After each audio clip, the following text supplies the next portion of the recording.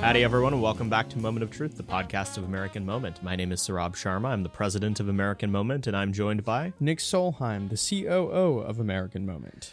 And it's both of us back in studio, the dream team. I think it's been a couple episodes. Yeah, it feels like it's been months. Yeah, maybe. I don't know. Time has started to all blend together. It's a flat circle. As we're taping this, I'm in D.C. for all of 36 hours, and then I'm back on the road. So anyway, we're having a good time here as we get towards the end of the year, enjoying all of the crazy and wonderful times we've had, especially doing this podcast. Thank you guys for listening. I mean, it's sort of insane. I think this is going to be episode 43, maybe even 44. I mean, to have done this consistently week over week wouldn't have been possible if no one was listening to it. If it was just 12 of you, 2 of which are family members, we would not have kept doing it. But instead, it's thousands of you, and we're very, very grateful. As always, go to AmericanMoment.org. You can check out stuff on AmCan and their pieces we're putting up all the time. Be sure to check out our events interest form, our summit interest form, and the interest form for the Fellowship for American Statecraft in 2022. All of those things are going to be getting bigger and better in year 2 of American Moments. So we hope that you'll join us for them in whatever way makes sense for you. As we've been plugging for a couple weeks, if you go to americanmoment.org/join, fill it out if you're interested in getting involved right now. There's going to be a lot of opportunities coming up in the new year to go work on Capitol Hill, to go work at an organization here in DC. Who knows, maybe even to work for us. I don't know. The point is that if you're looking to get involved, or you're already involved and are looking for a community of people who think like the people on the podcast that you're listening to, reach out. You'll meet with me. You'll meet with Emma, our coalitions manager, and you'll have a jolly old time getting to be part of the American Moment extended family. I would say that we would have a Christmas party for you to come to, but we realized that everyone and their mother does one of those, so we're not doing one. We're probably going to do something else in January, and hopefully we'll have more details for you about that soon too. Today we had on someone very special, someone we've been excited about having on for a while now. We had on Patrick Witt, who is currently running for Congress in Georgia's 10th congressional district. But before that was the deputy chief of staff at the Office of Personnel Management in the Trump administration. That makes him the second OPM employee that we've had here on Moment of Truth. Andrew Kloster was the previous one. And indeed, him and Andrew are good friends and have known each other for years, including back when Patrick experienced some of the worst of the American legal system, or rather lack thereof, when he was an undergraduate at Yale and had a bogus Title IX investigation against him. We talk all about that on this episode. He's one of those people who, unfortunately, because we live in a barbarous regime in a lot of cases, especially if you're a young white male, that was abused by the Title IX system. And so you can read articles about him online, or you can listen to the episode of Moment of Truth we just did with him. But after he went to Yale and was a star quarterback there, could have easily been a star quarterback in the NFL. He went instead to Harvard Law School, spent some time in management consulting, and then went to the Trump administration. A very interesting, a very smart guy who also had the courage to serve on President Trump's post-election legal team in Georgia. Now he's running for Congress. We talked about everything from his experience dealing with the worst of what the system is in this regime, what the problems of the conservative legal movement are, what he did in the Trump administration, and what we need to do moving forward. I think Patrick's just really cool. I don't know what you thought about him, Nick. Sorry, I was thinking of a really funny quip that I was going to say to you after we were recording, so I wasn't listening to the last half. Oh, thanks. But, I was gonna say noted fellow white privileged man, Saurabh Sharma. That's right. Inclusive of the what is it that you say, the Indo-Aryan diaspora? Yeah, that's right. Yep, that. But no, I really enjoyed our episode with Patrick. You know, I think the number one emotion that I felt throughout this episode was just like fury is probably the best word. And the kind of righteous fury at injustice, you know, at injustices that have taken place, you know, against Patrick, but also, you know, the broader injustices perpetrated by our current system on the American people. I mean, Patrick is just full of these stories about how, our power and our voice is being taken away by, the current ruling system. So definitely prepare to be red-pilled today. Yeah, great episode, great guy. I think one of the best we've done yet. Yeah. As always, we have on candidates for office, not because they're candidates for office, but because they have interesting perspectives on contemporary issues that we care about here at American Moment. We are a 501c3 nonprofit, so the existence of this episode should not be seen as an endorsement or of Patrick's candidacy or a disendorsement of the opponents in his race. We take no official stands as an organization on campaigns or elections. But without further ado, we'll now go to Patrick Witt, and hope you guys enjoy the episode.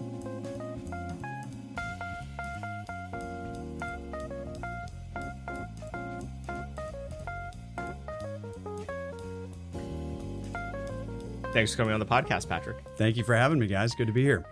We always like to start with how people got to where they are today. You've had an eclectic past, to say the least. Why don't you walk us through how Patrick Witt became the person he is today? Yeah, so my background is tied up a lot with sports. I grew up in Georgia, played high school football down there for a powerhouse. For those listening who are familiar with Georgia, Parkview High School was definitely dominant back in the day. My brother was the quarterback, then I followed in his footsteps. Both of us went on to play in college. I played 3 years at Yale and then briefly with the New Orleans Saints. After that, kind of, went the standard track into the private sector, worked there for a couple of years, back to law school, and then worked again in the private sector at a large consulting firm. But it was, watching what all was happening during the Trump administration, these forces that were aligned against President Trump, the collusion between big media, big government, big business. Increasingly at the time, big tech was really becoming the monster that it is today. And that ultimately, I made the decision that just making a paycheck in the private sector and living a good life there was not going to cut it anymore. So I went to serve in the Trump administration, was over at OPM, led the implementation of a lot of the executive orders, which we can get into here in a minute. And then after that, actually, November 3rd, went down back to Georgia and served on the Trump legal team down there. Initially, just as a volunteer, kind of, raised my hand, use me however you can use me. And what I saw was a definite void and vacuum there of people that were actually interested in that election integrity fight. So me, Cleta Mitchell, a number of others down in Georgia formed up the Trump legal team and fought that fight for the past several months, which, ultimately, fast forward to now, is kind of the catalyst for why I decided to jump into the race for Congress. That's awesome. Let's start at the beginning. You had an interesting time in college. People can find articles about yourself. As someone who also has articles about my time in college, I can certainly sympathize, although some of the stuff that you went through was much worse than anything I've certainly experienced. You graciously offered to tell a little bit about that story for our listeners here. Walk us through kind of what you experienced as an undergrad at Yale. Yeah. So, when I was a senior in college, as I mentioned, was a football player, was a 3-year starter at the time, had done... Someone messaged me the other day and said that you still hold a lot of the records at Yale. Unfortunately, a lot of them have been beaten in recent years. There was a guy after me that played for several years, and so he had the time to rack up enough games to knock me off. So I think I still hold like completions and, unfortunately, interceptions. That's my lasting claim to fame. Yeah. So I was a starting quarterback there, had done well, was highly rated at the time, if you can believe it. I was actually rated higher than Russell Wilson and Ryan Tannehill and Nick Foles. So so I was, those are two of those guys are Super Bowl winning quarterbacks. So I was definitely competing at a high level, had the scouts coming through to practice, everything was going well. At that time, I'd also applied for several of the scholarships, postgraduate scholarships, the Rhodes Scholarship, the Mitchell Scholarship, and I was a finalist for the Rhodes. Was selected and, was feeling like life was pretty good. I had a job lined up upon graduation to go to work for one of the top consulting firms. So everything was going well. And actually on the day that the news broke on campus that I was named a Rhodes Scholar finalist, a girl that I had dated off and on, hadn't spoken to at that point in several months, filed what's called an informal complaint of sexual misconduct against me. This was a process that was actually set up. If you're familiar with the Title IX Dear Colleague letter that was sent to Yale University, I was completely oblivious to this. I was just a college student, living my life and trying to succeed in this, in the classroom and on the football field. Well, Yale had responded in creating this system whereby someone could file a complaint against you without any facts, without any fact finding whatsoever. And the standard was basically if what this person is alleging would be substantiated, purely hypothetical, then you get an informal complaint of sexual misconduct. So to this day, I don't know the substance of what was alleged against me. I still don't know. I asked the university, I said, can you launch a formal complaint into me so I can find out what this is and clear my name? And I'll never forget, they looked me in the eye and they said, there's nothing to clear your name of. This is not a disciplinary proceeding.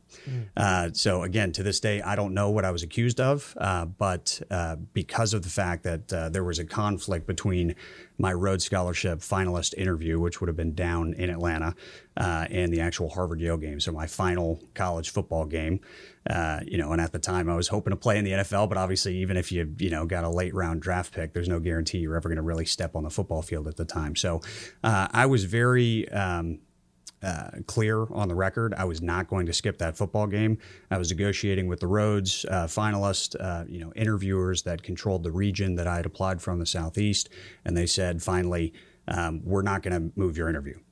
And I said, well, thank you very much. Then I will withdraw my candidacy.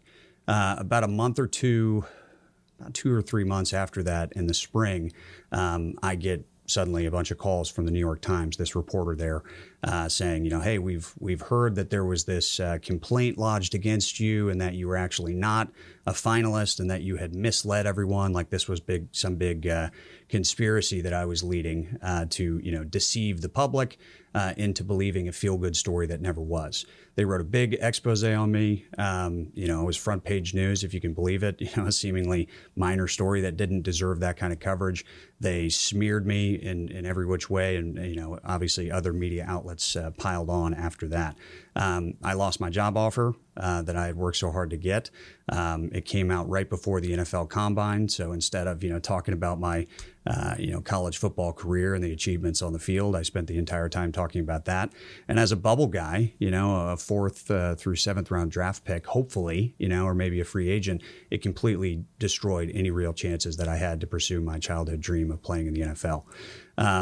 Since that time, I had to basically rebuild my life from scratch, suddenly with this big black mark out there. And to this day, you can still Google me and read all about it. I would also encourage people, though, years later, when I was at Harvard Law School, I joined 19 other Harvard Law School professors in denouncing Harvard's consideration at the time of adopting these exact same policies that Yale had adopted that ensnared me in that process.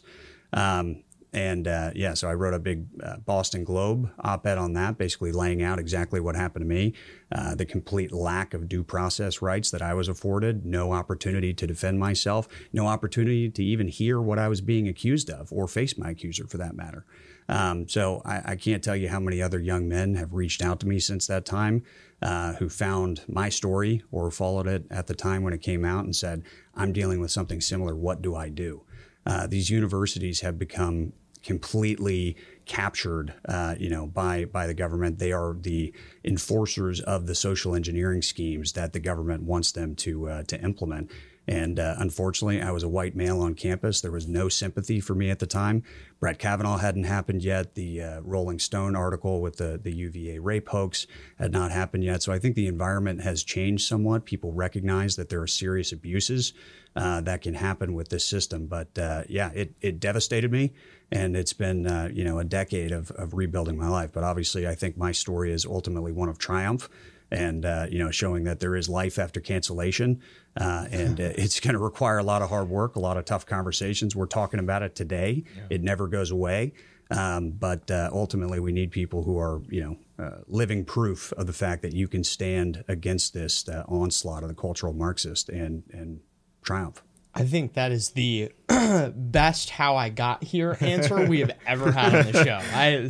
Man, I didn't even want to interrupt because that was just such a great thing. I went back and read your Boston Globe piece yesterday, and I was kind of thinking about a lot of this, Title IX stuff, particularly as it relates to, its implementation at universities, and how it really takes away your right to face your accuser, to be judged, by your peers or by people in the university system. There's no, way to provide proof or to be investigated or actually officially or that sort of thing. How can we, reform this system? I mean, as someone who's kind of been on the receiving end of, its bad characteristics, how, aside from, universities not implementing it like Harvard, I mean, how, from an administrative state perspective, could we reform this system? It's a good question. I don't know if I necessarily have all the answers to it. Like you, my first gut instinct is just like, don't let the universities do this. Basically, what they're doing is appropriating to themselves the criminal justice system because they're not getting the outcomes that they want. And instead of having a jury of your peers, and a normal process of fact-finding, discovery, and opportunity to defend yourself, to face your accuser, you have basically just instituted one-party rule in terms of, justice that they're going to administer. And oh, surprise, all these people are extremely woke, and you walk in and you're already the enemy in their eyes. So it's a foregone conclusion what conclusion they're going to reach. I think it's a larger problem of we as people in this country, taxpayers, are funding the implementers of our destruction, the people tearing down our culture, the people who are ultimately, shooting back at us and trying to villainize a certain type of people based on your race, based on your gender, based on your political affiliation. We need to stop funding people like that. So why do these universities get all these tax breaks, federal dollars? We're subsidizing student loans, causing inflation of cost of going to school, education to go through the roof, because there is no forcing mechanism on the other side that's limiting, there's no real competition. We've created this caste system, if you will, in this country where people are obsessed with credentials and they will climb over one another, fight tooth and nail to try and get their kids into the best schools. And these schools are ultimately indoctrinating people. They are convincing them that no one could possibly think those crazy conservative thoughts over there. This is how intelligent people think. And kids are influenced by it. You're an 18-year-old, you show up, you probably got some of this in your public school, in my case, or private school, especially some of these very woke private schools. And you show up, and then the people who control your grades, who have tremendous authority over the direction of your life, are telling you that this is the way to think. And, you might roll your eyes at it and say, yeah, I'm just kind of performing for the teacher, but it's influencing you whether you know it or not. And so, I think the step one would absolutely be, if you are going to teach these critical race theory concepts, if you are going to set up these, systems of injustice really to go after certain people on campus, federal dollars gone, and any tax breaks that you might be enjoying right now also gone. Until you actually twist the knife on them, they're going to continue to destroy this country. Yeah, I think that's an interesting, point to make too, is that, adults now, like young adults in particular, are getting their primary means of education, and not just actual practical textbook stuff, but like their how to be an adult, like their moral and like belief system education from these, higher education institutions, when this is something that used to be done, 70 to 100 years ago. And then for all of history before that, that was something that was done by the family. That was something that people learned at home, that people learned from their parents. And now it seems to me like we've kind of outsourced a lot of that, moral framework and learning and building that as a young adult to the universities. So I'm very frustrated by the situation that you're still in the fact that you still can't face your accuser, in some kind of legal system and framework within Yale and actually, fight back against that accusation. I mean, I'm infuriated on your behalf. Yeah, I mean, a donor that I was actually meeting with recently was asking about my background, and I was telling the story of what I went through. And, they had also asked the question earlier about why am I running? And I said something about, hey, my service in the Trump administration, I think all of our institutions have been taken over by the left, these people that are bent on fundamentally transforming the country and their woke image. And later, when I walked through the story of what happened to me in college, they said, that's why you're running, because you care about this kind of crazy injustice that hurts real people like you, who at the time, I was not a political person. I was a 22-year-old football player just trying to, win the game on Saturday and do well in the classroom the rest of the week. And if you don't fight back against this, if we don't get the right people in government who understand the stakes of the game, there are lives that are being destroyed by these kinds of policies every day. You won't hear about them because the liberal media will not cover these kinds of stories. And, there's not a lot of sympathy for people like you. In my case, what's the big deal? You're going to some Ivy League school, you'll be fine. And you don't realize that you are damaging people along the way, and you're doing it for political ends. Yeah. It goes to a concept that we think a lot about here at American Moment. I think that a mistake is to create a cult out of youth for its own sake. You see a lot of people who run around on the right who they're young people that are just kind of a fresh coat of paint over the same boomer opinions. But there is a fundamental difference in the experience that a lot of younger conservatives or just ordinary people who've been mugged by reality have than maybe an 80-year-old member of Congress. Because by the time 80-year-old members of Congress started seeing all these crazy campus stories on Fox News, there had been a decade and a half of people really suffering from the consequence of these policies.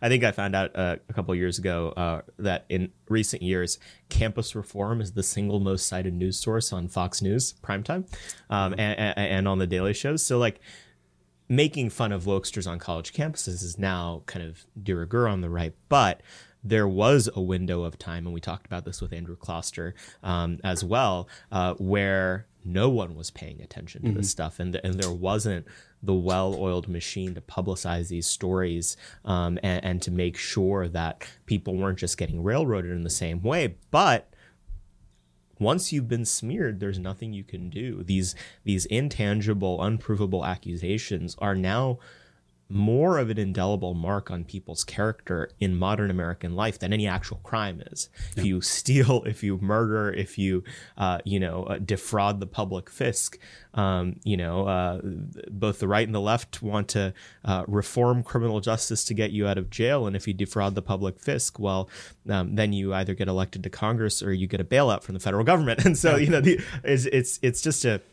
it's an entirely barbarous system we've created. And I don't have a point there other than to complain about it. This is just a rant. Yeah, that's it. But it goes to, I think, the next stage in your career, which I found particularly interesting. You did manage to go to quite a good law school. You went to Harvard Law School and started your legal education there and a career in the legal sector. Tell me a little bit about what you've seen of the conservative legal movement. We're taping this on the Tuesday before Dobbs is supposed to come down. What has been your assessment over the last, I guess it would have been 10 years of being in and around the conservative legal movement? And, I think you were in Blackstone once upon a time. I mean, you've sort of been part of that entire ecosystem. What do you make of it? I think it's lacking in many ways, and I'll address it kind of in two ways. So number one, I think a lot of the people that we are promoting within the conservative legal movement are exactly the wrong kinds of folks. These are the people that went to the fancy prep schools, are members of the country club, and they're always thinking about that next promotion. They're thinking about, I got to, toe the line. I can't step too far outside of the mainstream because I might not get that clerkship, or I might not get that appointment to the federal bench, or if I'm on the federal bench, I'm thinking about the Supreme Court. So there's this career progression that they're constantly concerned about, which keeps them in the lines. And as conservatives, we're somewhat sympathetic to that. We don't want activist judges. We do want them to, decide the cases based on the law, not just to create whole cloth opinions to arrive at the outcome that they want. But at the same time, it's a perversion, I think, of what it means to be a conservative, which is we can objectively look back in time. You mentioned Dobbs, it's something like Roe v. Wade. That was an opinion that was created whole cloth by a liberal activist court at the time. So is it conservative to now conserve the thing that was wrongly decided?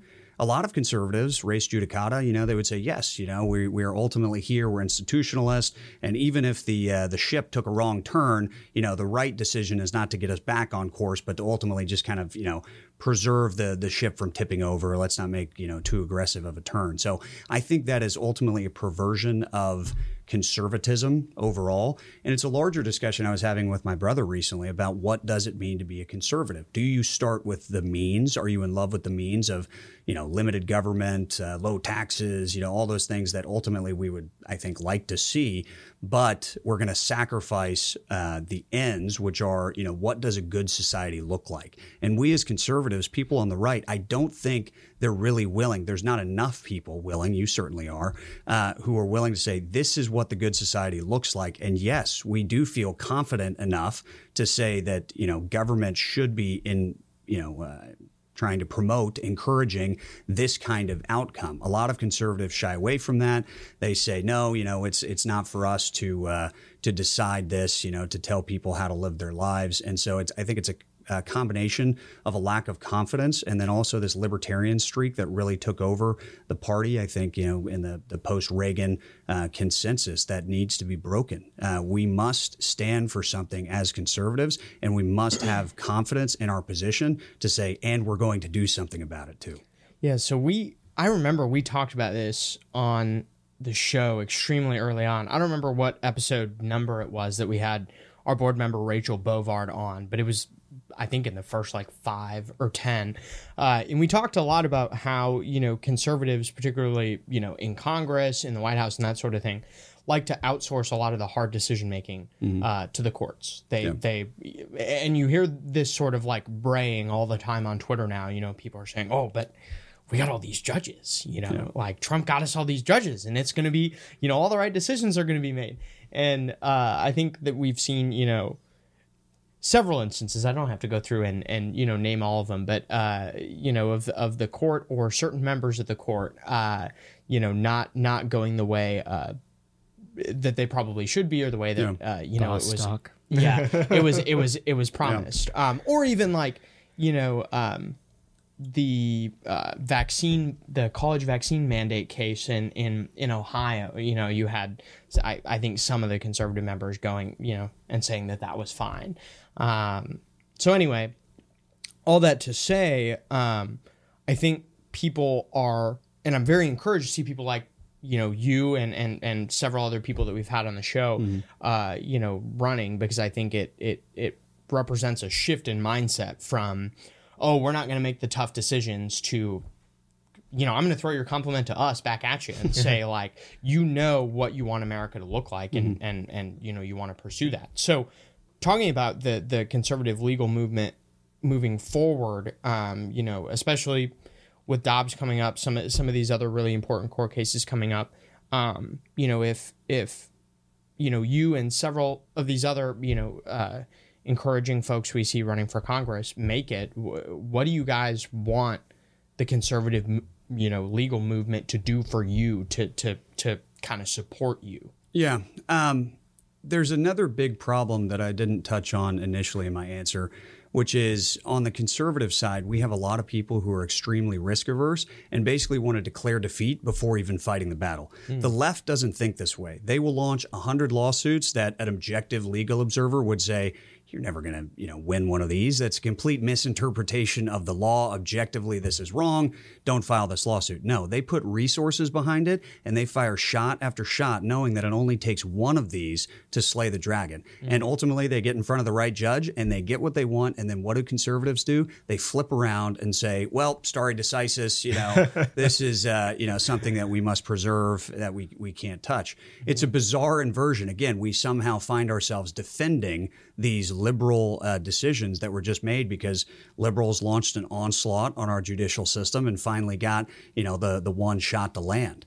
I would, in the meantime, until we can start getting people into these law schools, that think the way that we do, I'm not optimistic about that. I think they're going to continue to try and root out mistaken decisions like me sitting in front of you. I'm sure they're not too happy about, having their name attached to me or some of these others, like a J.D. Vance, for example, coming out of Yale Law School. You need to seek out people who probably didn't go to these law schools and have that chip on their shoulder that want to take down this system because they recognize that it's corrupt.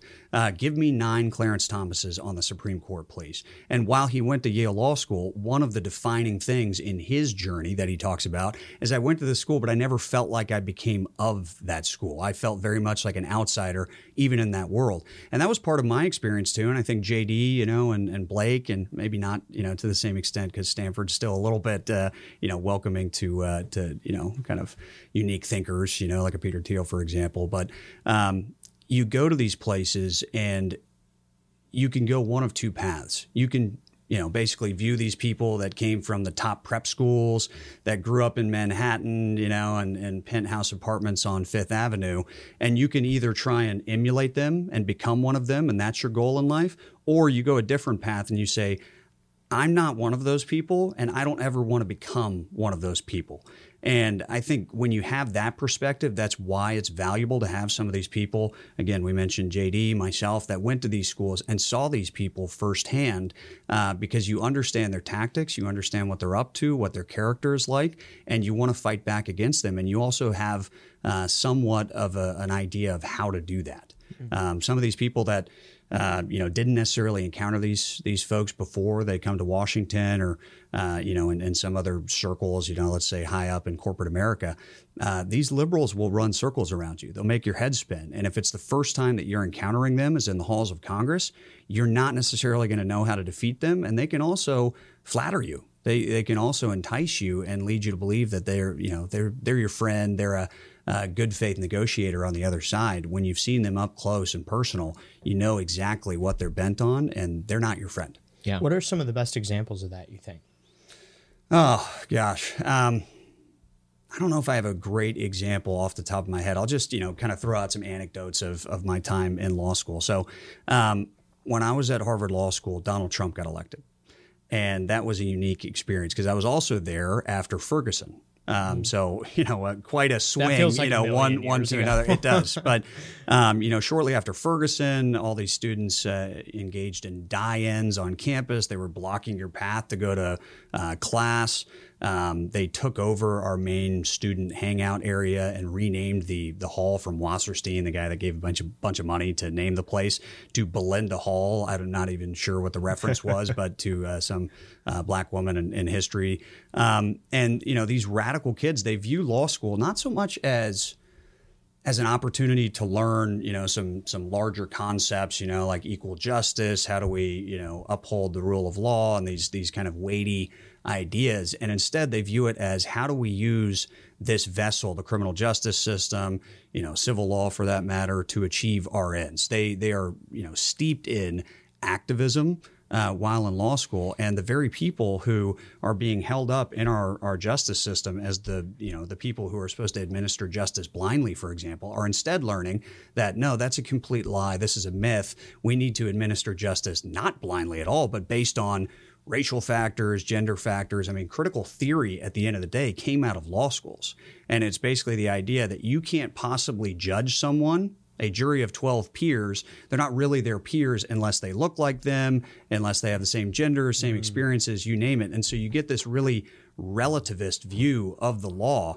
And that's what you're seeing right now is wokeness and social justice is their North Star, not aspiring to some colorblind equal administration of justice, which ultimately is, the goal and the objective for our justice system.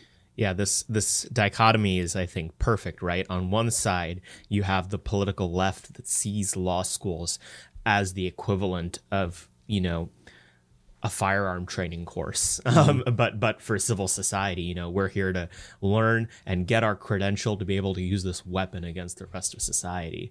And meanwhile, on the right, the goal of what it seems like most legal conservatives is to basically preserve the victories that liberalism got last year. I remember I did an event and supported Judge Kavanaugh during the confirmation hearings on UT campus when I was an undergrad there. And I remember there was this one kid, a sophomore, who was a member of the Young Conservative Club that I have, came to a good deal of meetings. And he said, "Oh, so great. Support everything you guys are doing. But fortunately, I don't think I can join. I'm worried it would affect my confirmation hearing someday." This was a sophomore in undergrad. And so he had projected out that he was going to finish undergrad. He was going to get the grades that he needed. He was going to maybe take 2 years off because that's now the cool thing to do, go to law school, and then go be confirmed as an Article III judge. And so not only do we have a Congress that is utterly effete and outsources all of its responsibility to the court, but we have a set of preconditions and incentives for the people we appoint to the court that makes them the most risk-averse and cowardly people possible. Yeah. And so we have no recourse. We don't have, anything resembling activist judges that would actually put a stop to some of the steamrolling that liberals will do. And we certainly don't have members of Congress that will call out the excesses of the court. And so that then takes us to the one thing where it seems like we can and did for a brief period actually use, which was the presidency. Walk us through how you ended up in the Trump administration and what exactly you did there, because you were involved in my favorite office in the entire Trump administration during my favorite year of the entire Trump administration. So tell us how you ended up there. Yeah. So let me go back to something you said in your question first, and I'll get to my experience in the Trump administration. But ultimately, what you're describing is people rationally responding to the incentives and the system that we've set up. This is a pipeline that, tells kids get good grades in school, do whatever your teacher tells you. And if they're spouting some woke stuff, or if the college application says, what have you done to advance diversity, equity, and inclusion in your school? People will start responding to that because this is the pipeline to success in the country. And then when they get in, law school and they graduate, they're thinking the exact same things, which is my decisions are going to be influenced by what I want to achieve, which is ultimately a good thing. But the incentives are all wrong because in order to achieve the things that they think they want to achieve, which is some title, some fancy role, they have to play the woke game to get there. So I think a question we really need to wrestle with on the right is how do we change the incentives? Because one of the things is, hey, we can order the society the right way. And, instead of, that question on your application being, hey, what have you done to advance DEI in your school? It's something like, hey, what have you done to actually, help people in your community? Or how active are you in your church, community? Something like that. People would, again, respond to that and then start ordering their life towards that. I don't see that happening in the near term. That's a longer term goal. That's ultimately where we want to go. But what we need to do is start to, I think, diminish some of the value of that pipeline. Again, the obsession with college degrees, with credentials, that leads people into this pipeline of, I will pay whatever it takes to get into, this top school. It's going to saddle me with hundreds of thousands of dollars in debt, and then I'm going to go work in some Wall Street bank because that is the good life in my mind. We need to start, taking things away. One of the things that we did in the administration at OPM, kind of circling back to your main question, sorry for the tangent, is start to remove a lot of the requirements for college degrees for these roles. Because first of all, they just don't require them. And second of all, a lot of these people coming out of these colleges with these degrees, their brains have been turned to mush by these crazy professors and these crazy ideas. They haven't learned anything. They've actually probably killed off a bunch of gray matter in their brains, stuffing it with garbage. So we need to just, think about how we remove and decrease the obsession and the emphasis that we put on this credentialism that creates this pipeline of people into creating these automatons basically that just get stamped coming off the assembly line for no reason too, right? Like we obviously care deeply about the concept you just laid out, and it's one of the coolest things that the president did was reforming these civil service requirements to remove four-year college degrees. It was excellent.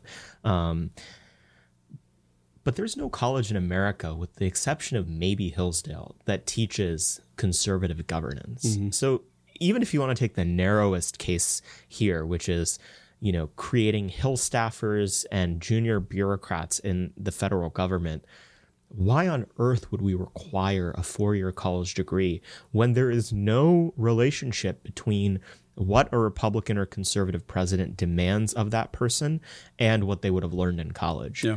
And then even on the most basic, like mechanical terms, you can't even really confidently say that a kid will come out of college these days knowing how to write. And so what are we requiring this for? I mean, I've seen the vast majority of college students write worse at the end of college than they do at the end of high school, because at least there's some standardization in high schools that makes you have to be able to string a sentence together with proper grammar. In colleges, you just have to, be enough of a tearjerker screaming about how oppressed you've been your entire life. I mean, just the narrow institution of the personal statement that colleges have is, I think, one of the most destructive forces in American life, because it forces every young person to, even if they've lived an idyllic lifestyle as a child, find some way to show why they've been a victim. And so we're priming very young, very unformed people to say that the primary way, other than hard work, that you get ahead in this society is by self-victimization. And even if they kind of go along to get along and just, paint on the dotted lines because that's what they have to do to get into colleges, at some point, there's only so much cognitive dissonance, especially a young person can handle. They'll just assimilate completely into that mindset, and they'll chase it like a high. They'll find ever newer ways to self-victimize. It's part of the reason why I think that you have this insane epidemic where something like 40% of women under the age of 35, especially white women, identify as not straight because they have to find something that makes them different, because we've created a society where it's evil and wrong to be a normal person. Yeah, or the story recently that a bunch of white people are actually checking the box that they're minorities on their college applications. How does an Ibram X. Kendi, square that circle when it comes to his theory that the system is structurally racist against minorities, when white people are going out of their way to try and convince colleges and other institutions that really control our country and that we aspire to belong to, that we're actually not white. Well, and if you believe in Kendi's theory, which obviously none of us do, but if you do, that also makes that the most white thing ever. Appropriating being a minority. I'm just going to be extra white and also be a minority. Yeah. I think too the interesting thing that Saurabh said is was talking about 40% of women now identify as some other sexual orientation. I think it's something like in 12th grade or younger, I think it's over 15% of kids identify as trans now. That's crazy. Bad idea. That is we are setting ourselves up for some huge demographic consequences. Again, people responding to incentives, though. If everyone's out there celebrating this kind of lifestyle and this kind of identity, if you will, and it's thrown in kids' faces in their cartoons and what they consume, and certainly what their teachers teach them at school, then naturally people respond to incentives. They see that, hey, if I do this, I'm going to get that reward. Well, suddenly I'm trans, or suddenly I'm gay. I almost liken it to, this is probably not a great analogy, but when I was growing up playing football, there was an epidemic of ACL tears. Every game, you would see at least one person tear their ACL. It was bizarre, and it was talked about all the time, and it was almost like it was lodged in people's heads, that someone must go down with an ACL tear. You don't really see it as often anymore, and instead, what do you see on the football field? Concussions. And what are we all talking about all the time? Concussions. There's something about when you keep an idea front and center and you just, bash people over the head with something, they almost naturally gravitate to it. Maybe it's a confirmation bias, or something. But I think there's something to that, which is, again, if it's all in the news, if it's all we talk about all the time is gender identity and sexuality and this and that, well, then it's no surprise when it starts showing up in young people who are very influenced by these ideas. Yeah, I've read about that. Speaking of things that none of us probably learned about in college, these fear, I think they were called fear epidemics or something, where people would, be told, oh yeah, there was a gas leak 10 miles, as a science experiment, people would say there was a gas leak 10 miles away from you. Here are the symptoms. And 3/4 of the town would get sick when in reality nothing had happened. Yeah. And it was because people thought that there was something that far away and they thought they had those, symptoms. Yeah. So I actually think that's a great analogy because that's like we live in a fear-based society now. Yeah. I mean, that's kind of what, if I don't stand out or if I don't, matter, what's the point of it all? If Yeah. I don't matter measured against this new like American value system. Yeah. I mean, why don't I just end it all? Yeah, it's almost a Weaver-esque idea. Ideas have consequences. The mind has an extremely powerful effect on the material world. People either, take actions based on what's in their head, or it just kind of like manifests itself through what we see of people making decisions based on these ideas that are put in their heads. It's it's not quite Inception because it's quite obvious, where these ideas are coming from and that it's intentionally being forced on people. But again, I go back to we as conservatives need to think about, what policy decisions are we taking? What actions are we taking to change these incentives? Because the problem, I think, to people that have been officially red-pilled enough is pretty clear. We know what the problems are. We know where these centers of power are that are ultimately trying to chip away and tear down our society. I always refer to these people as they're anti-civilizationists. It's not enough to just go out there and say, oh, they're liberals, they're Democrats, oh, socialists, these scary words that, Conservatism Inc. Throws out there. But these people are tearing down civilization itself. And we on the right need to stand for civilization and those large ideas that our country was founded upon, and then change the incentives to, drive people to want those good things. Absolutely.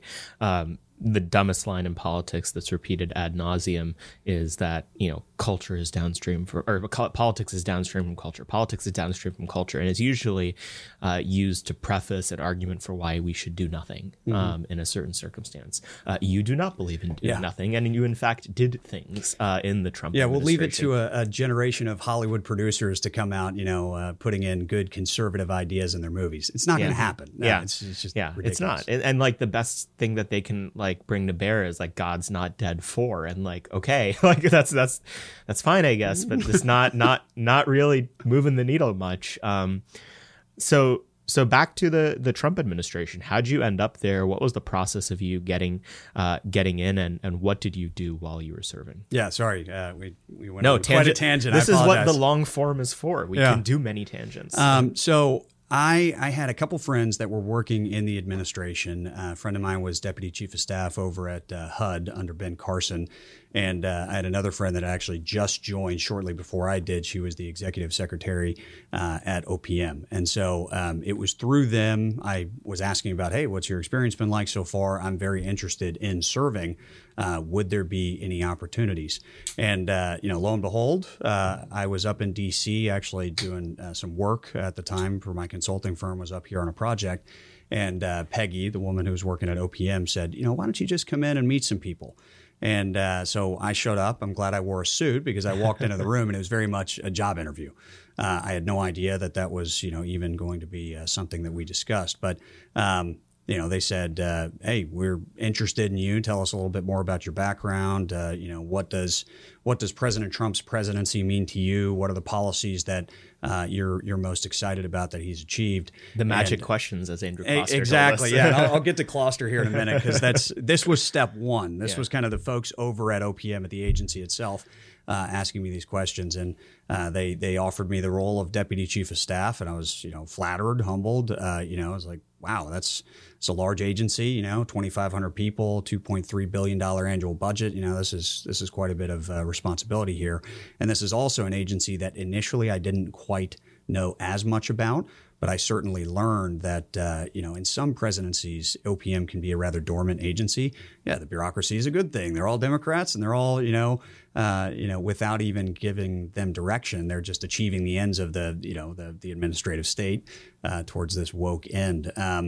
But under a Republican president, this is really the center that needs to be, full of life and energetic in tearing down that administrative state. So that was step one. I passed that interview, and then I went over and met with the guys from PPO, Johnny McEntee, James Bacon, Kloster, who you mentioned. And I'll never forget Kloster asked me that same question. What are the policies that you're most excited about that you think, are the biggest achievements? And we talked about that. And he said to me at the end of the interview, when it was obvious that I'd passed and they were going to be officially offering me a job in the administration, he said, one of the things we look for is we don't want to bring anyone to D.C. who hasn't been mugged by the system, the government before. And where we started this conversation, what I went through as an undergrad, in a lot of ways, in corporate America, that kind of, very stay inside the box, let's not do anything that's, risky. That is a big strike against you, and you have to explain that away. For Closter and the guys at PPO, they were looking for people like that had that view of, hey, there's something really wrong with this system, and not only do I recognize it, it's wronged me personally before. And I think that kind of attitude going into the administration was critical, because you're not tempted by the siren song of DC, the permanent bureaucratic state, the job offers, the lucrative, things that they hold in front of you to try and keep you on that path that they want you on. You're like, no, I'm here to break things up. I'm here to shake up that system. And this kind of goes to a larger point of, right now people talk about, well, Trumpism was great, the policies were great, but can we do it without Trump? Trump is too controversial, the tweets, he polarizes people. And the thing I say back to that is, if it's not Trump, you better find someone else who is willing to be a battering ram against that system, because it requires blunt force trauma to break it up. If you think you're going to go in there and sweet talk these people into ceding their power and loosening their grip on our country and our culture and our society, you're out of your mind. You are going to have to fight this head on, and it requires someone who is willing to take on that oncoming fire. My role in the administration over at OPM, kind of getting back again, long-winded answer. We were really where the rhetoric meets the road on Drain the Swamp. We were the federal HR policy wing for all of the 2.2 million plus people that work in the government. And we were driving the policies of how do you actually translate Drain the Swamp into real policies. A couple of those, one that we mentioned earlier is, removing the requirements for 4-year college degrees for a lot of these positions, shining a light on how much taxpayers were funding union time for all these people in the federal government. These public sector unions are unbelievable. We would show up to work every day, and there were giant posters as we walked to our offices talking about how, Donald Trump wants to take away, your pension. Donald Trump wants to do this and that. This is our office, and the union is allowed to basically advertise that we are the enemy. We are these evil people in our own building. It's unbelievable. And it just goes to show that the permanent bureaucratic state views themselves as the government, and you're just passing through. You're okay. The red team's here, and they're going to be here for a couple of years. But my former boss in the administration would call it, they're the B team. They'll be here before you get here, and they'll be there after you leave. And that's the problem. We have allowed this Leviathan to be created, and all these positions, the career bureaucrats have changed from open positions, basically political appointees would hold them, to career reserved positions. And they just, after every administration, the number of positions that actually you put political appointees in who represent the will of the American people goes down. I always use this stat when I tell people, I was oblivious to this fact. When you elect a president, you change 3,000 to 4,000 jobs in the federal government. That's on a denominator of, as we just said, 2.2 plus million people. You're affecting less than 1% of the government when you vote in your president. And that's not to say that things don't change. They definitely do. As we saw, from Trump to Biden, things are materially different. Leadership at the top matters. But nonetheless, the real brass tacks of, rubber meets the road. How do we change these things, especially within the different agencies, not just, executive orders from the White House? You have to empower people to change those things. The people that are, deputy chiefs of staff or other, kind of like middle management, if you will, in government need real power. And they also need to be positions that reflect the will of the American people. These bureaucrats, they're savvy. They know where all the landmines are. They know how to make you step on one. And so people are afraid of that. There's just more of them than there are of you. So, they outnumber you and they know all the games to play. Memos will show up on your desk at 4:58 p.m. Hey, congressional deadline, got to get this signed, by 5 p.m. Let's get this out the door. No, it's not important. There's nothing really in here. It's just a small little thing, that we do every year. Or things will leave the building without you even knowing that they left the building, because over time, under some Democratic president, the agency had delegated all this authority down. And so these people actually have the authority under the delegation to sign these policies and to let them walk the door. And I can't think of a great example right now, but we would find out in the newspaper sometimes things that came out of our agency. And we're like, what? Like, we didn't sign that. Did we ever see that? And the answer is no, because we didn't know to even look for it. So I'll close with this point. If we get a Republican president back in there, they need to put people in place who understand how the game is played at the administrative level. I think we on the right procedurally are very deficient. And to an extent, that's kind of expected because we're not the bureaucrat class. We don't really understand the process quite as well. But you have to come in and understand how that game is played. Immediately review the delegations, for example, ask the bureaucrats, hey, this position that's reserved for careers, has it always been that way? Or did it change basically right before we came in the door when the Democrats were in there because they're trying to block any kind of Republican appointee from going in? So anyway, that's a long point to say that the administrative state is awful and needs to be deconstructed, root and branch. And, OPM is really a main driver of that. I was proud to serve under the president in leading that charge. And on the Hill, we will continue that work. Well, if our listeners weren't red-pilled on the administrative state and on personnel, they definitely are now. So I think you made a pretty compelling case for what how the administrative state and these structures are used to undermine the interests of conservatives and Republican presidents. What's the other side of the equation? What's the best case scenario for what an energetic and interested conservative president could use these structures for if they were so inclined, as opposed to just going along and getting along? Yeah, I mean, exactly the opposite what the Democrats have done. Get your people in place that are aligned with the mission and use the levers of power to, again, going back to that, what does the good society look like? Yeah, your policy should reflect that. It was one of the funniest things, you'd see these news stories about the Trump administration when President Trump would appoint someone to some agency and they would say, Trump's putting loyalists throughout the different agencies. And I'm like, yeah. As opposed to the other people who are not loyalists. Are you supposed to appoint people that dislike you and don't agree with your policies? It was just ridiculous, but that's typical media garbage. But no, you need to find people who are properly aligned with the mission, because as we learned in the early years of the Trump administration, you get the Miles Taylors in there that are Trump administration. Yeah, exactly. Miles Taylor actively undermining the agenda. Yeah. And so, what PPO did under Johnny McEntee, James Bacon, Closter, as we mentioned, was critical and should be the standard. You need to properly vet people because, again, there's way too many swamp creatures out there that would love to come in and work in the executive branch for a little gold star on their resume, but they're not interested in actually getting anything done. You need people who are there to roll up their sleeves, get to work, and recognize that the agency inside of which they work is populated with a bunch of people who are there to work against you, to thwart what you are trying to do. And so you have to just, be prepared for battle when you go work in the executive branch.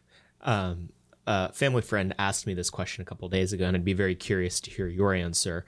Tell me the profile differences and kind of what the platonic Democratic presidential appointee is like, where they come from, what motivates them, what they do after, versus the platonic Republican political appointee, the same sort of contours. A little bit hard to describe that because my experience in the Trump that was not a standard presidency. I think I'll answer it with like again, the platonic, like standard ideal of this would be a Democrat appointee comes in. They have all the credentials. They probably have 3 degrees from Ivy League schools, and they're tripping over one another to apply to these different agencies. And they come in and they're just little minions, and they get to work right away. They're activist types, and they're obsessed with politics and have been for a very long time. There was this amazing picture that some of the staffers at DHS posted a couple days ago, wishing an MSNBC anchor happy birthday while they were all wearing their masks. It said like happy birthday on the whiteboard. Oh, yeah. And it's like, oh, they feel comfortable doing that. Right. Yeah. No, it's totally normal. Yeah. So yeah, they come in, they're highly credentialed, they went to all the right schools, and they get hired in, and it's, I would imagine, a very competitive process, for them, because there are so many of them out there that want to be in that world and want to be politicos. After the administration, they go on to great jobs over at their corporate friends in the government relations department at Uber and Google and such. So it's a pretty lucrative path for them. I would say in a standard Republican administration, like a George Bush administration, it looks somewhat similar. You get, maybe a little bit more geographically diverse application pool, but it's going to be very much that patronage system of, George Bush's cousin or his, nephew or something like that. And so you get brought in, and you're there to be like a little caretaker at the different agencies. You're not really there to shake anything up. They're not bringing in any, rogue agents or change makers. And they come in for a number of years. They get to put that on their resume, and then they move on to, some lobbying firm or some other, corporate entity, but more a right-leaning one. They might go work at Walmart or one of the oil companies afterwards. The Trump administration was unique because initially it was somewhat similar to the staffing of a George Bush administration, and you got people that were either not really interested in getting a lot done, kind of that same, hey, we're just kind of here to exist for a couple of years. I'm going to put this credential on my resume and then I'm going to move on. Or you had people who thought of themselves as these defenders of liberty, defenders of the democracy, like a Miles Taylor, who were there to basically ensure that Donald Trump didn't destroy the country. It wasn't until McEntee really came in and took over PPO that you started to get the people that the American people thought they were voting in when they voted for Donald Trump in 2016. Those folks that had the right ideas, that understood the problem, and that were willing to take on this really monumental task without, with a lot of risk associated with it. This was a challenging thing for a lot of people in their careers. I would say, I have a number of friends that served in the administration who have not been able to find jobs afterwards. That's unheard of when you come out of the executive branch with some of the titles that they do and the experience that they had. But this town, DC, the swamp, wanted to send a clear message that if you're on Team Trump, if you're one of these America First types, it's not going to be a good decision for you long term, career-wise. This will kill your career, and so don't even think about it. And I'm proud that I didn't listen to those folks. I didn't necessarily get that advice from anyone, but even if I had, you need people who are going to be bold enough to say, you know what, forget my career. I'm willing to take this on because this is a worthy objective that we need to pursue. Yeah. So like anecdotally, your point is 100% accurate, I think, about these different profiles, of people who apply for different kinds of administrations. Because we're in the business of personnel, I keep a pretty close eye on the transitions section of Politico Playbook, and which is like I like to wipe my butt with the rest of the time. But for that piece, it's good for us to know where people are, where they're going, and that sort of thing. You never see people, working for, good conservative members who are actually working on, substantive policy, and differences that they have with the neoliberal establishment. You never see those kinds of people going to be the ones to lobby for Uber or to work for Goldman Sachs or to, work for the newest, the government affairs division of like the newest tech startup or whatever. It is always the exact kind of people that you mentioned, the people who are working for the microcosm of who these, presidents are, which is their counterparts in Congress, you know, the do nothing, you know, 70-year-old fogies that you've never heard of. It's those people who are kind of like wasting their time away every week, you know, putting in their solid 25, 30 hours and then, you know, getting some big cushy lobbying gig where they'll probably work less. Yeah. I mean, there's a reason why rush hour in this town starts at like 2:30. Yeah. You know, it's very much a real thing. Well, I don't really have a question. You're making me mad. It's a great point. I think it really opened my eyes. Again, I go back to you assume that a lot of the Republicans, whether they're in elected office or the staffers, are on your team and that they're fighting for these same ideas that you hold. And the answer is, you know, almost uniformly, that's not true. These people, I don't know why they exist. I don't know why they're in politics. Maybe once upon a time they saw a movie and they were like, hey, this looks really exciting. Their wife thinks Capitol Hill is pretty. Yeah, exactly. Or, you know, they have like one policy area that maybe they're passionate about. But a lot of these people, I don't think they could really describe to you why they're in politics at all or why they're here. We need more people who come in and say, you know, look, something is really wrong with the system. I'm here to change it. And over time, yeah, DC can change you. I think you may have a lot of those people that came in with those ideals and then changed over time. But, you know, like waves crashing against, a seawall, we need to just keep bringing people up here and taking shots at this system one after another, because it's not going to happen in just one fell swoop. I go back to my comment about Trump. He was an initial shot at that system. We need to keep coming in waves. I will say the one exception to your point about who gets to go to these fancy jobs after the Hill is that I know for a fact a couple years ago when there started to be scrutiny against big tech on Capitol Hill, a lot of the big tech companies hired specifically out of Freedom Caucus offices saying we're going to hire these principled libertarian conservatives to tell everyone why it's not principled and conservative to do anything about these tech oligarchs. And there was a lot of surprisingly interesting offices. I mean, it was Paul Ryan, but it was also, I mean, fine, I'll say it, Ted Cruz and Rand Paul staffers that went to go work for Facebook and Twitter. The one interesting instance of this that I saw recently, and I don't really know what to make of it, and I don't know, you know, even though I'm from Minnesota, I don't remember what this person's name is, but Klobuchar has been one of the Democrats who's been really big on, you know, big tech stuff, which is surprising because she's like the most milquetoast. Like, I've spent time with her. She's god awful. I hope she doesn't hear that clip. She's gonna come after me. But Minnesota's a small place. You'll understand. But the staffer that was leading her big tech charge was recently hired by I can't remember if it was Google or Facebook, but it was one of them. Like, the person responsible for, you know, this kind of breaking up big tech initiative for one of the senators wanting to take this on the most. Yeah. She got hired away to work for one of those companies. I mean, Probably making a cool $2 million a year or something. Yeah, you truly have to start wondering. I mean, I hear a lot of optimistic stories, you know, about, oh, Republicans and Democrats can like work on X, Y, and Z. And I really want to believe those. I would really like to believe that political realignment is happening. And I think among actual elected representatives, it maybe is. Among staff, it's not. Yeah. It's not happening. People are still being won over by fancy titles and by big paychecks.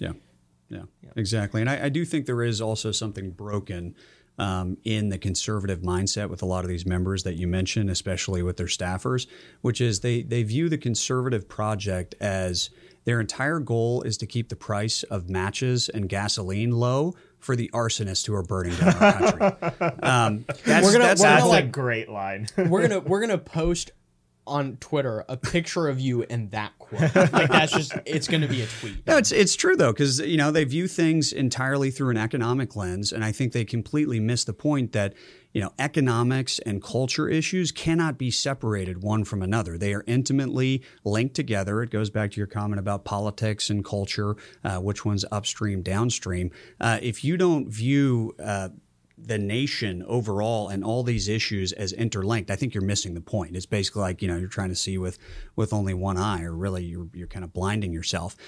These issues are linked. We must view them as such, and we must understand that it's not enough just to say that, hey, we've been successful because GDP has grown. GDP has grown exponentially over the past, 20, 30 years. And at that same time, marriage rates are down. Our birth rates are hitting all-time lows.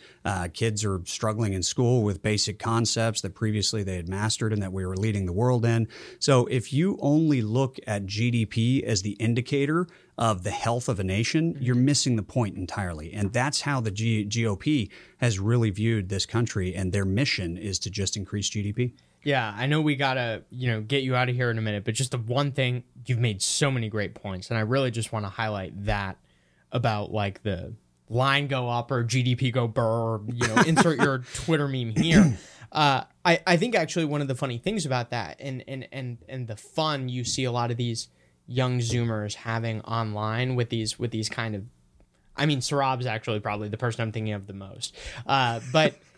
The interesting thing about that is it is kind of like a middle finger to the system, right? It's a whole generation of young people, and I think this is true on the right and left. We've been told, yep, when this line goes up, everyone's good. Mm-hmm. And like, I'm married, my wife and I are looking to buy a house right now, and it's like, it is the line going up is not helping me. Yeah. It's not helping most people. And so I get really encouraged, interestingly, when people are really black-pilled about the GDP and how that whole system works, because it's everyone kind of waking up to the fact that, like, man, this whole thing is literally made up. Yeah. Like it's the GDP line going up means that we're all prosperous. Like, it's literally the opposite. Yeah. So anyway, sorry, great point. Love it.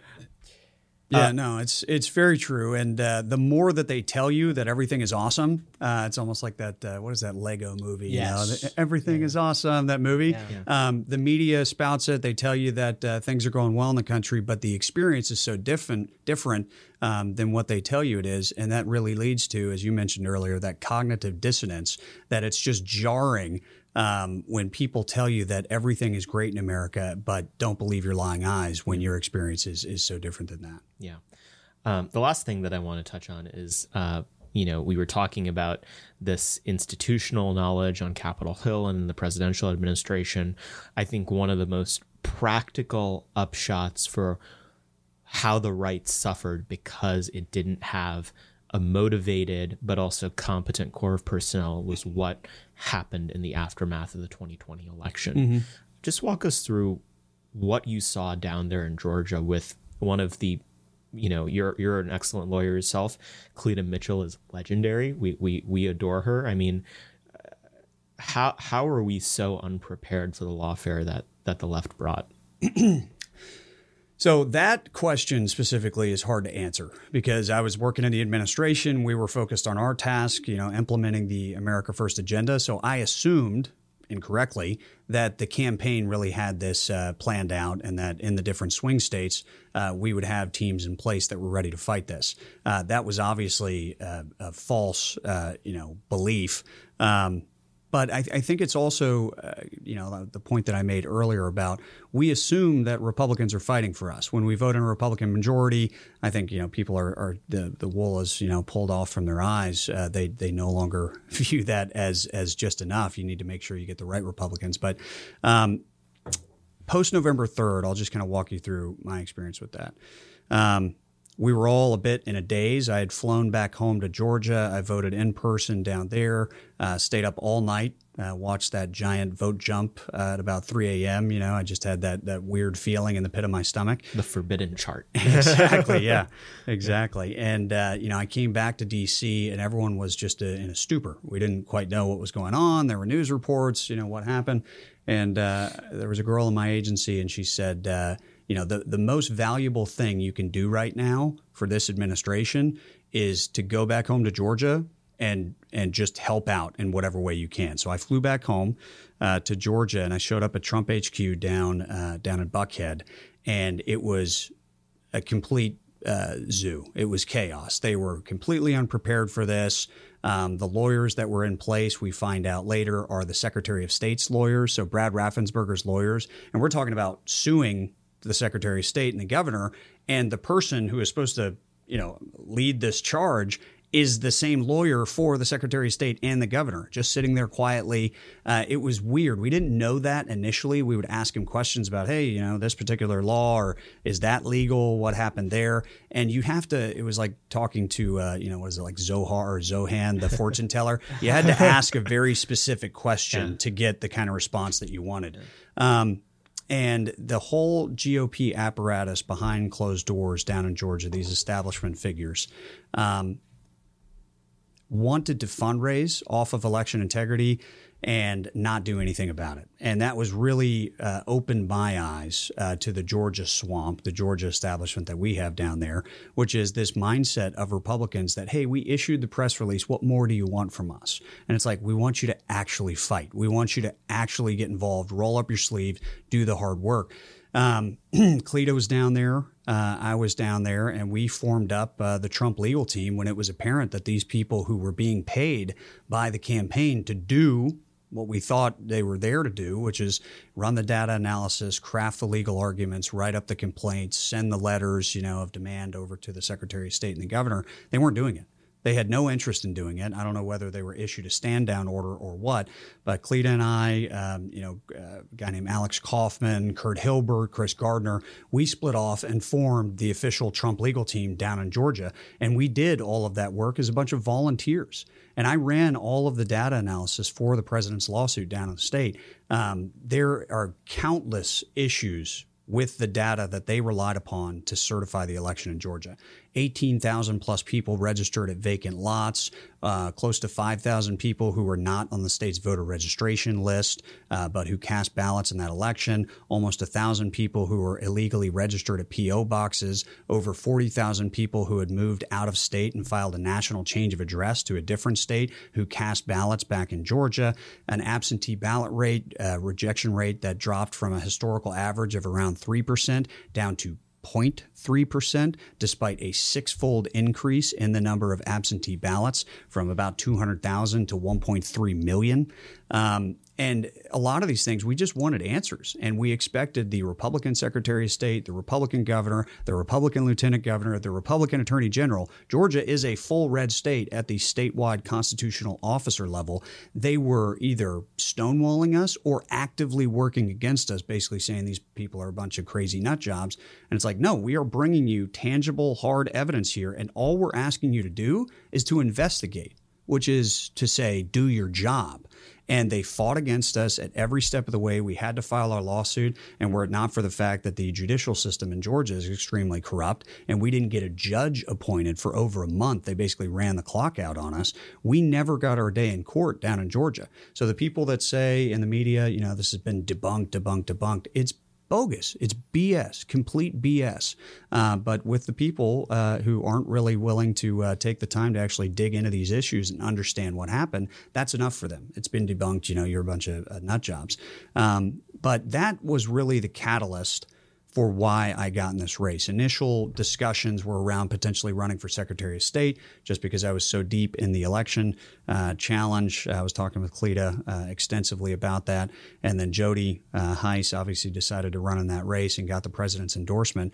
And it opened up his congressional seat basically in my backyard. So it's a continuation of that war on the people who are trying to destroy this country.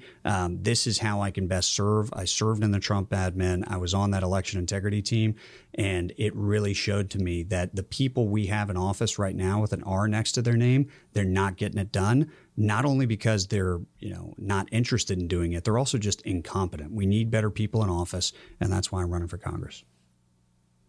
Couldn't have wrapped it up better myself.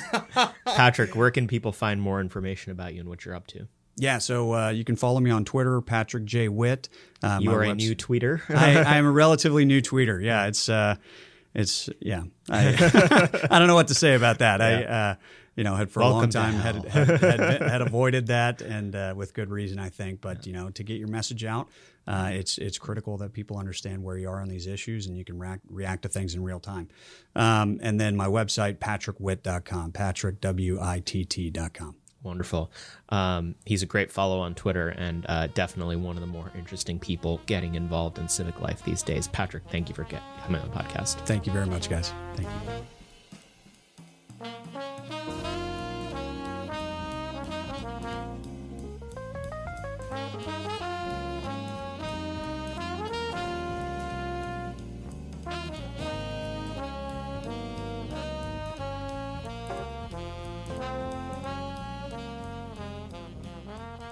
Today we're going to do some self-promotion, fellas. I have an article. That's not different from what we do. We're literally on a podcast right now. We do that every day. Yeah, noted podcasters. Nick Solheim. I hate that. I hate that as a title. Yeah, podcaster Americans here.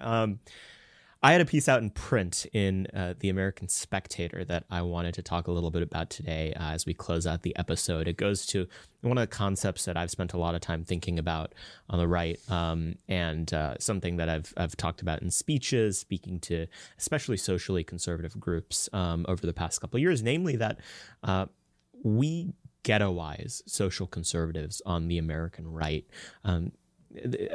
There's this idea in professional Washington that quote unquote serious people do economics and foreign policy, and those quote unquote social issues, they're for those conservatives and those Christians. And that dynamic is one of the most pernicious forces on the right and in the broader policymaking environment in DC, because it takes the people inside of whom not only the imprimatur of the base's ratification exists, the base of the Republican Party is social conservatives, but also the people who in these elite circles have the deepest conservative instincts about what society should look like and what American civilization should be, and it cordons them off into a very narrow set of issues: religious liberty and abortion.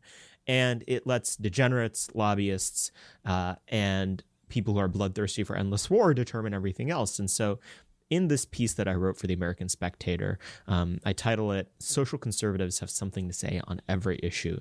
I just talk about how broken this dynamic is, where social conservatives are ghettoized in this way. Touch on a little bit of Patrick Buchanan's speech in 1992 at the Republican National Convention, where he talks about the culture war. And I want to read this quote from it. "My friends, these people are our people. They don't read Adam Smith or Edmund Burke, but they come from the same schoolyards and the same playgrounds and towns as we come from.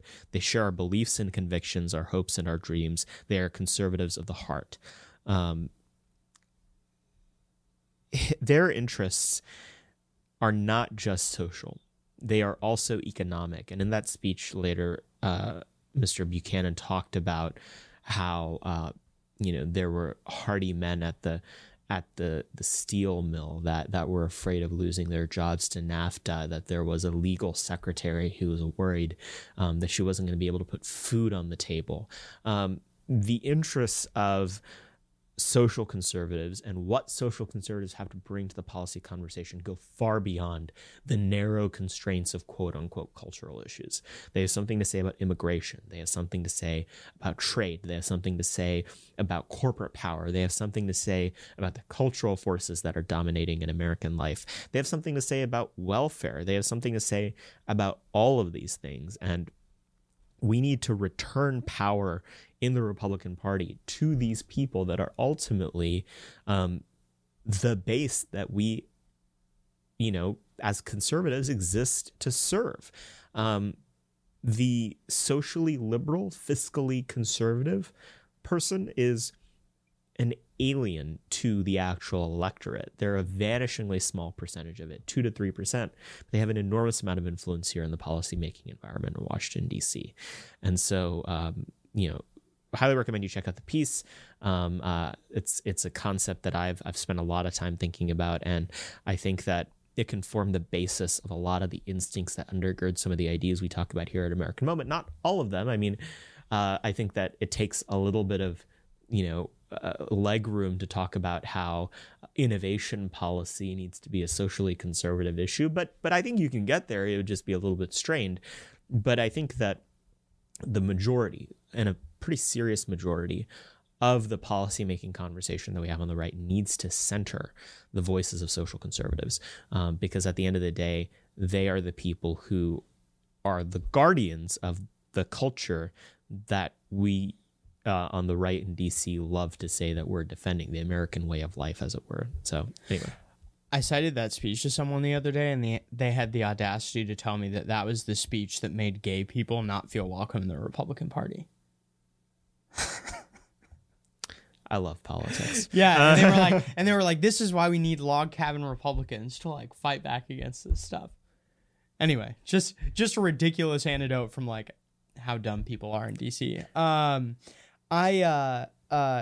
The interesting thing about Sarab's article, which I must admit I have only skimmed. I listened to you talk enough, to know the general gist of where you're going with stuff. But I think the interesting thing about this, and we kind of talked about it on the episode today, is that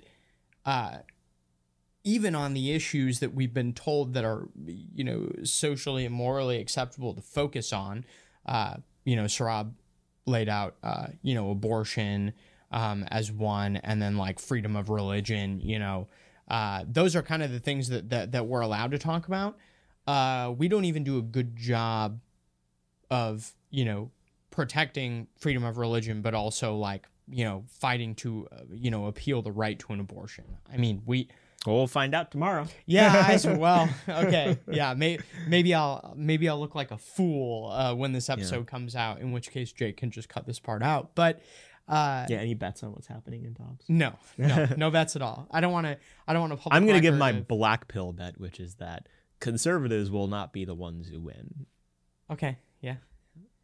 I'm just praying about it. Yeah. Like that's my. I'm just praying about it. I don't know. But anyway, on those issues that we're allowed to talk about, we haven't even done a good job. One of the examples of, people on the right in the social space who are actually, working on both the things that are allowed and the things that aren't allowed is, we had Terry Schilling on our last episode, and we've interviewed him in another episode previously, who's on our board. I mean, when I think about people who are really like fighting the culture war and not just on the socially acceptable stuff, APP and Terry are at the top of my, and I have to give a shout out to John Schweppe. Otherwise he'll DM me and be like, why didn't you mention me? Yeah. I fight on this stuff too. So John, you're included. But aside from those two, first time in his life, and and their organization, I mean, there is a real vacuum, I think, right now for conservatives who really, want to step up to the plate and actually do something, And I'm not talking about hit a grand slam, Rome wasn't built in a day, Roe v. Wade won't be repealed in a day, but I mean, just start getting on base, hitting singles, I think there's really a space for conservatives who are passionate about this stuff to kind of step in, take a risk to your reputation and really start fighting on a lot of these. So are you looking at your phone? No, I'm about to pull up the piece. He's like, I hear you talking up. Yeah. Okay. Anyway, all that to say, I think there's a lot of opportunity right now. Like Sarab was saying in the intro, AmericanMoment.org/join. If you want to meet with Sarab to talk about how you can get involved, on social issues, that's going to be your best avenue for doing it. Yeah. The last line of the piece I'll just read out and we'll close is, policymakers want social conservatives to focus on quote unquote social issues because they know that if social conservatives were allowed to pay attention to the rest, they would arrive at very different answers uncomfortable to the oligarchs who dominate American life. We'll see you guys next week. Thanks for tuning in. Moment of Truth is an American Moment Studios production filmed at the Conservative Partnership Center. Our podcast is produced and edited by Jake Mercier and Jared Cummings. Our intro music is A Minor Struggle by Ryan Serenich. Don't forget to like and subscribe on all platforms, and you can go to AmericanMoment.org to learn more.